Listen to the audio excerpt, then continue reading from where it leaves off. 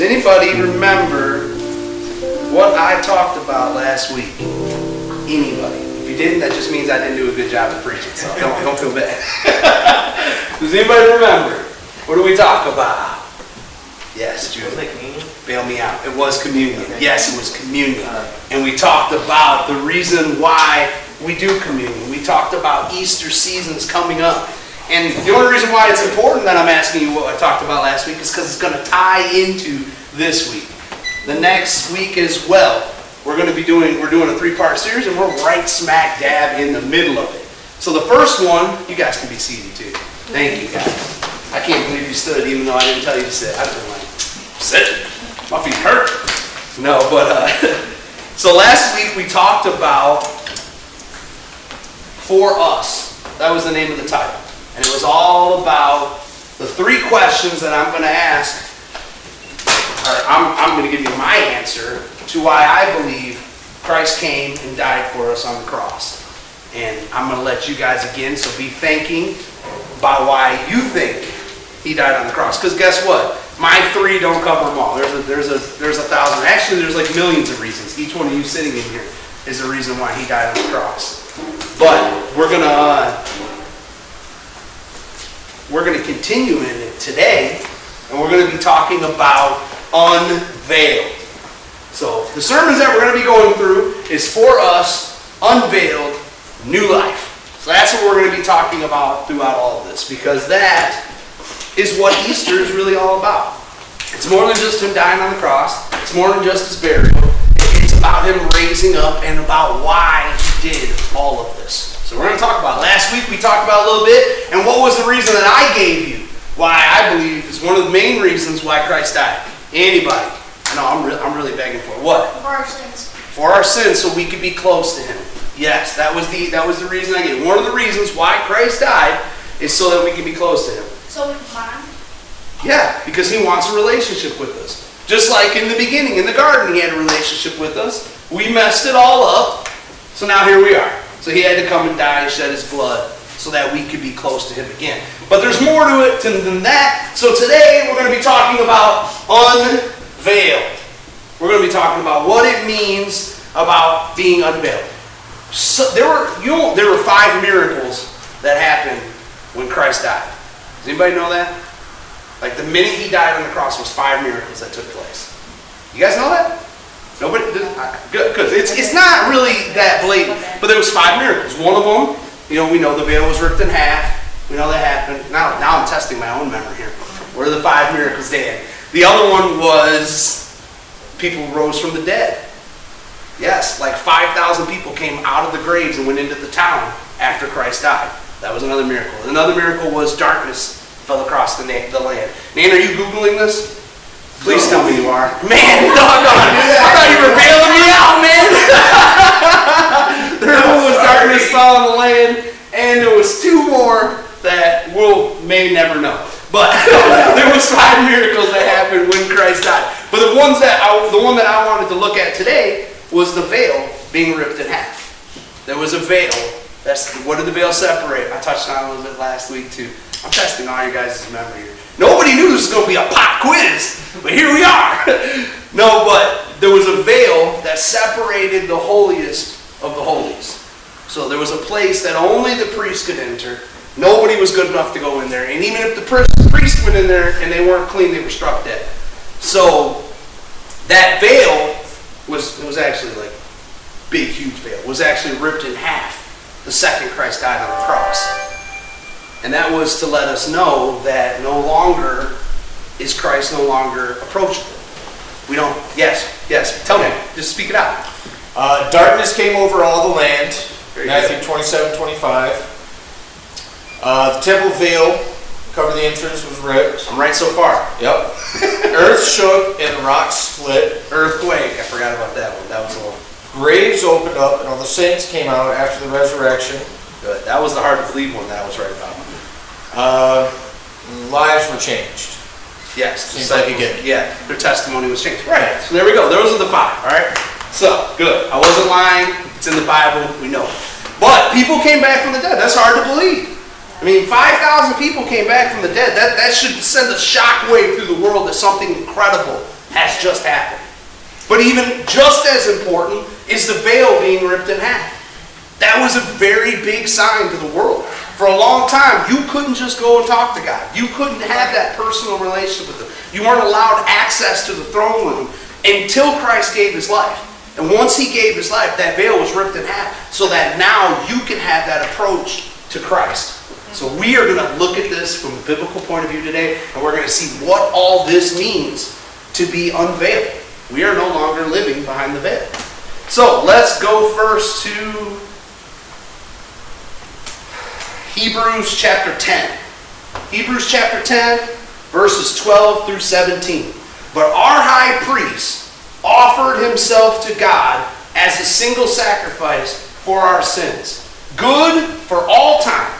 Then he sat down at the place of honor at God's right hand, where he awaits until his enemies are humbled and made a footstool under his feet. I love that. Like, it just makes God look so powerful. Like his enemies are humble, footstools. But that's the King that we serve. Right. But he did this once and for all, so that all of our sins would be washed away. Does that mean that I can only access that blood one time? No. Exactly. No. No. It means that one death was good enough to cover my sins for all of eternity. So, as I'm sinning, I sin, I mess up, I repent, God's blood washes me clean. Now, if I mess up again, I don't need him to go and sacrifice himself again. That one sacrifice was good enough. I have to make sure my heart's in the right place when I repent. You know, I'm not going to abuse God's grace, but that one sacrifice was good for all time. For by that one offering, he forever made perfect those who are being made holy. And the Holy Spirit also testifies that this is so. So, did he do it for the people who are automatically holy? No, he didn't do it for the people who are, all right, now he's dead, now you're holy. But for the people who are in the process of being made holy. Guys, I really hope you guys get that, because if we ever think that we just got it, when we're made, we really have lost sight of everything. We are on a journey. We are on a process. We are going to fall. We're going to make mistakes. We're going to have bad days. It's going to happen. But every time we're going to repent the same way, and we're going to be washed clean the same way we were the first time. And he says the Holy Spirit testifies to this. So he's talking about your Holy Spirit. The fact that you've received the gift of the Holy Spirit, the fact that you spoke in tongues testifies that you've been washed clean. For he says, this is the new covenant I will make with my people on that day, says the Lord. When did the covenants change? One of you older guys, tell me. When did the covenant change? When he died. We went from the old covenant to the new covenant. So we're no longer under that old covenant that we were under. We're under a new covenant. And this is important because this is the reason why he died. Was to shift us from this old covenant into the new covenant. And that's a good thing, guys, because the old covenant, there was no mercy. We weren't forgiven for our sins. They were remembered. But he says, this is the new covenant I will make with my people, says the Lord. So this is important. This is the new covenant. This is everything that we follow, everything we believe. And he says, I will put my laws in their hearts. I will write them on their minds. What does that mean? Anybody want to elaborate? Where is he going to write it? On the mind. Yep, he's going to write them on your minds. Where is he going to put his law? In my heart. In your hearts. This scripture, I love Jeremiah 31:33. I quote it a lot. I've talked about it a lot. This is Hebrews 11, but he's quoting from Jeremiah 31:33. I'm about to read that next. But this is a very important scripture for us to realize as we're transitioning into this new covenant. That no longer am I going to have to go somewhere to find God's laws. Right. Because the veil's been ripped. Right. So from now on, he's not going to write what he wants me to do in a book on a shelf somewhere that I have to go find. From now on, He's going to write his laws directly on your heart. He's going to put it in your mind. And that's not just me saying that, that's the Word of God. For then he says, I will never again remember their sinful and lawless deeds. So this is God's whole plan. I'm going to die because I want to kick in this new covenant where no longer are you guys not going to be close to me, where you just deal with the temple and I'm going to stay over here in heaven. But I'm going to rip this veil in half and I'm going to allow you guys access to me, and I'm going to directly talk to you and tell you what I want of you. I'm not going to make some guy come along and judge you, but I'm going to let you talk to me and I'm going to judge you. And that's, God, it's so much easier to be judged by the Holy Spirit. Let me tell you what. The Holy Spirit's still going to love me afterwards. I'm still going to know that He loves me in the process.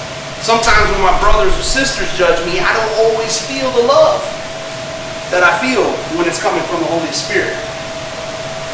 So He did this for us so He could unveil Himself to us so that we can have this relationship with Him. So let's go look at Jeremiah 31 through 34 real quick, because that's what he was quoting in Hebrews.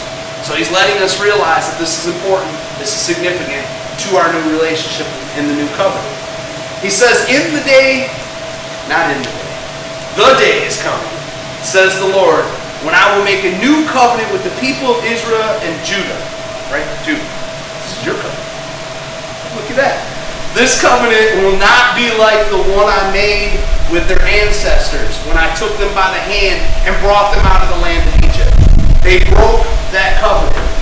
Though I love them as a husband loves a wife, says the Lord. But this is the new covenant that I will make with my people of Israel after those days, says the Lord. I will put my instructions deep within them. I will write them on their hearts. I will be their God, and they will be my people. And they will not need to teach their neighbors, nor will they need to teach their relatives, saying, you should know the Lord. For everyone, from the least to the greatest, will know me already, says the Lord. And I will forgive their wickedness, and I will never again remember their sins. That's important, guys. We're all unveiled. You guys are not my children. You're God's children. I'm not going to be the one that you're held accountable to. You're held accountable to God. Now, I'm going to love on you. I'm going to help you. I'm going to give you direction if I can. Like, I want to partner with you guys. We're in this together. We're a body. But you're God's children. He's going to talk to you in ways that I might not see. He's going to be able to deal with you in ways that are personable. Because that's the whole reason He came and He died for you. He came and He died so that you will have a relationship. And He said, I'll be their God. All of them. From the least to the greatest. So nobody can get away with saying, well, I'm a baby Christian. I'm just a newbie. I'm the least. I don't know what God wants for my life. Because that's not what the Word of God tells us here. The Word of God says you do know what God wants from your life. And maybe if you don't feel Him calling you to anything, maybe He doesn't want anything right this second. Maybe He just wants to spend time with you and just get to know you. But He's going to tell you first. He's going to come to you first. Not because He wants you to know. He loves you. And He desires that relationship personally with you. Right. So let's go to 2 Corinthians real quick. I got to speed up. You guys are pushing me wanting to play kickball. We're going to burn through it. 2 Corinthians 3:15 through 18. Yes, even today, when they read Moses' writings, their hearts are covered with a veil, and they do not understand. So he's talking about people who have not turned to God. They don't understand these things. They don't get this because they've still got this veil covering their face. You're going to meet some people who are going to claim to be Christians, and they're going to try and tell you everything you need to know about your life, but they're not going to understand that you're full of the Holy Spirit. They're not going to understand because they still got this veil covering their face. They're not going to realize until they turn to Christ and they allow Him to remove this from them. But whenever someone turns to the Lord, the veil is taken away. For the Lord is the Spirit. And wherever the Spirit of the Lord is, there is freedom. How many guys are thankful we got freedom in Christ? We should be enjoying our freedom in Christ. I don't need someone else to come along and tell me when I've messed up and when I've sinned. God will do that. So I can live in the freedom of Christ. When He wants me to do change, or when He wants me to do something, He has no problem knocking on my door. He knows where I live. He don't have to go tell Nan to come tell me that I need to straighten up my act. Nan, has He ever knocked on your door? Oh yeah. Oh yeah. I don't even think He rings the doorbell at mine. He just kicks me in. Boom! Dad, I'm here. But I love that. I want that. God doesn't have to knock on my door. He doesn't have to ring my doorbell. You're welcome in my house. And it's the same with you guys. He's gonna come to your heart. He's gonna knock on your heart. And you guys can leave it wide open where He can walk in anytime He wants. Or you guys can make it the type of relationship where you push Him back and He's got to knock on the doorbell, He's got to ring, He's got to do a little dance in your ring cam before you come and let Him in. But God always desired to have that open door relationship with us. And that's why He came and died, for that very reason. So all of us who have had the veil removed can see and reflect the glory of the Lord. And the Lord, who is the Spirit, makes us more and more like Him as we are changed into His glorious image. See, I may not be just like Jesus now, but He's still in the process of making me more and more like Him. You may not look exactly like Jesus does now, but He has started the process in your life of making you that way. And part of that is unveiling your mind so He can speak directly to you and tell you what you need to change in your life so you can become more and more like Him. Last scripture. I'll read this fast. 1 John 1, 5 through 9. For this is the message we have heard from Jesus. You guys want to know why God's been telling everybody to preach about being a light? This is why. Because Him coming and dying on the cross is all about how we can be a light. And He tells us here, this is the message you've heard from Jesus, and I declare to you, or now I declare to you, God is light, and there is no darkness in Him at all. So we are lying if we say we have fellowship with God, but we are living in spiritual darkness. We are not practicing the truth. Man, I didn't read that scripture until after me and Hannah had preached when we had preached. But boy, does that hit home. There is no darkness in Him. If you're not being a light in the lives of the people around you, this scripture says you're not practicing the truth. Because we're supposed to be the light. We're supposed to be like Christ. But if you are living in the light, as God is in the light, then we have fellowship with each other, and the blood of Jesus, His Son, cleanses us from all our sins. That's what we did last week. We had fellowship with one another, and the blood of Christ cleansed us from our sins. Because we're living in the light. Nobody came in here with a dark attitude. I take communion. We're all happy. We're all good. We're all living in the light. And that's when His blood is free to cleanse us from our sins. Verse 8 says, if we claim we have no sin, we're only fooling ourselves and not living in the truth. But if we confess our sins to Him, He's faithful and just to forgive us from all of our wickedness. You want to come play? I'm going to wrap this up. If we confess our sins to Him, He's faithful and He's just to forgive us from all of our sins. Let's all stand up real quick.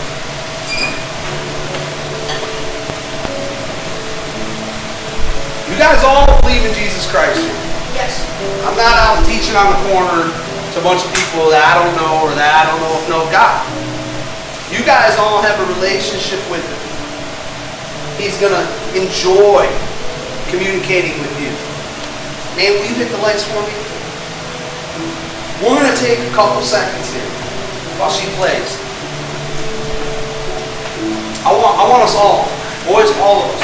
I know we're about to have some fun. We're going to play kickball. It's going to be a great time. I'm going to make it quick. I promise. Where am I at? Oh, we're way ahead of schedule. I've never done this good.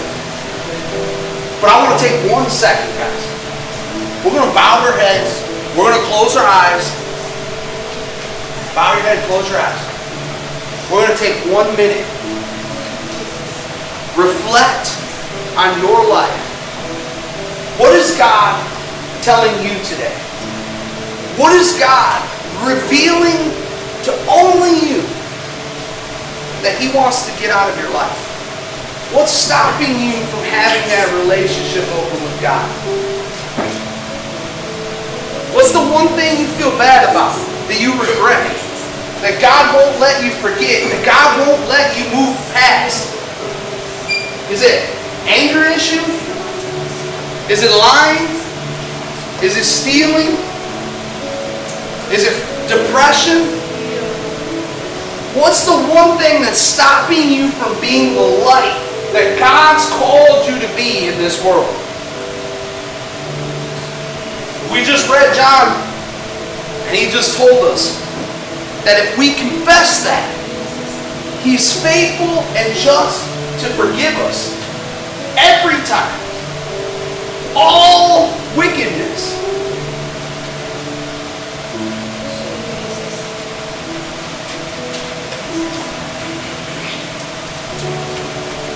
We're going to do something a little bit different today, guys. I'm going to pass these out. Dan, you want to come up here and help me with this? Here's one for you, here's one for them. We're going to pass these out. I want you guys to think. Think about what God's talking to you about. He's not going to tell me. He's not going to tell Nan. Unless you really don't listen. And sometimes he does go to a pastor. But He's talking to you, and He wants that personal relationship with you.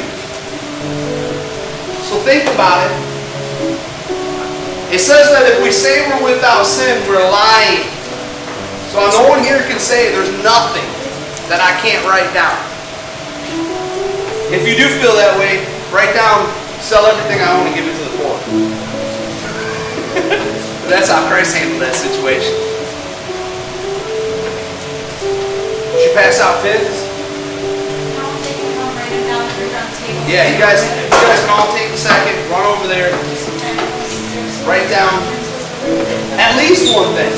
You want to fill that paper full of everything. I'm not going to read it, guys. I'm not collecting these. I'm not going to look at them.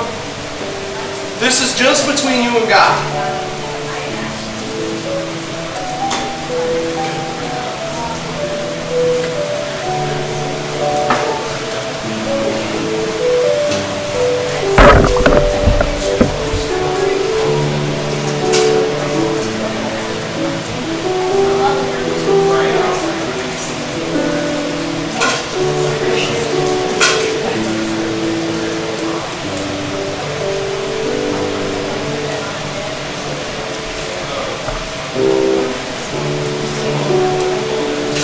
Get done, just walk right around here. Come up here and hand it to me.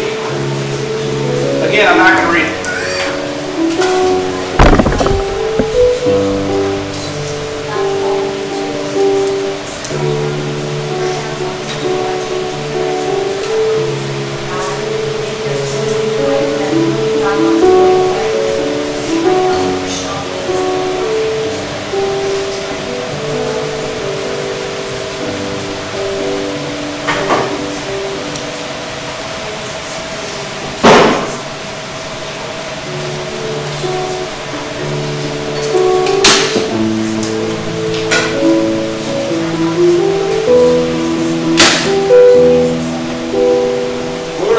One of these right where it belongs, guys.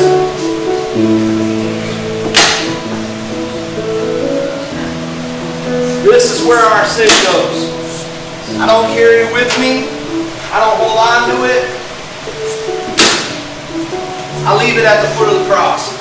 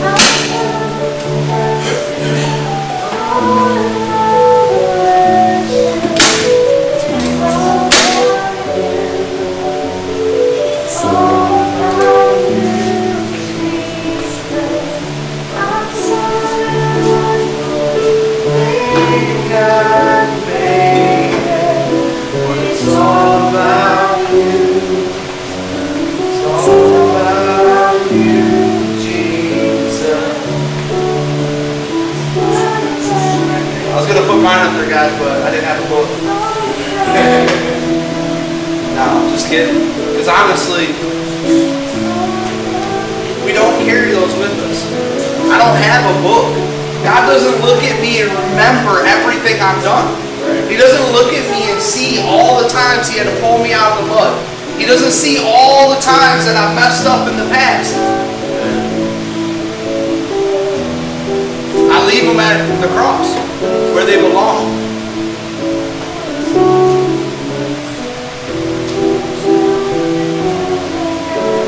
Hurry up, buddy. One more. Bring it on up. Put Excedrin on there.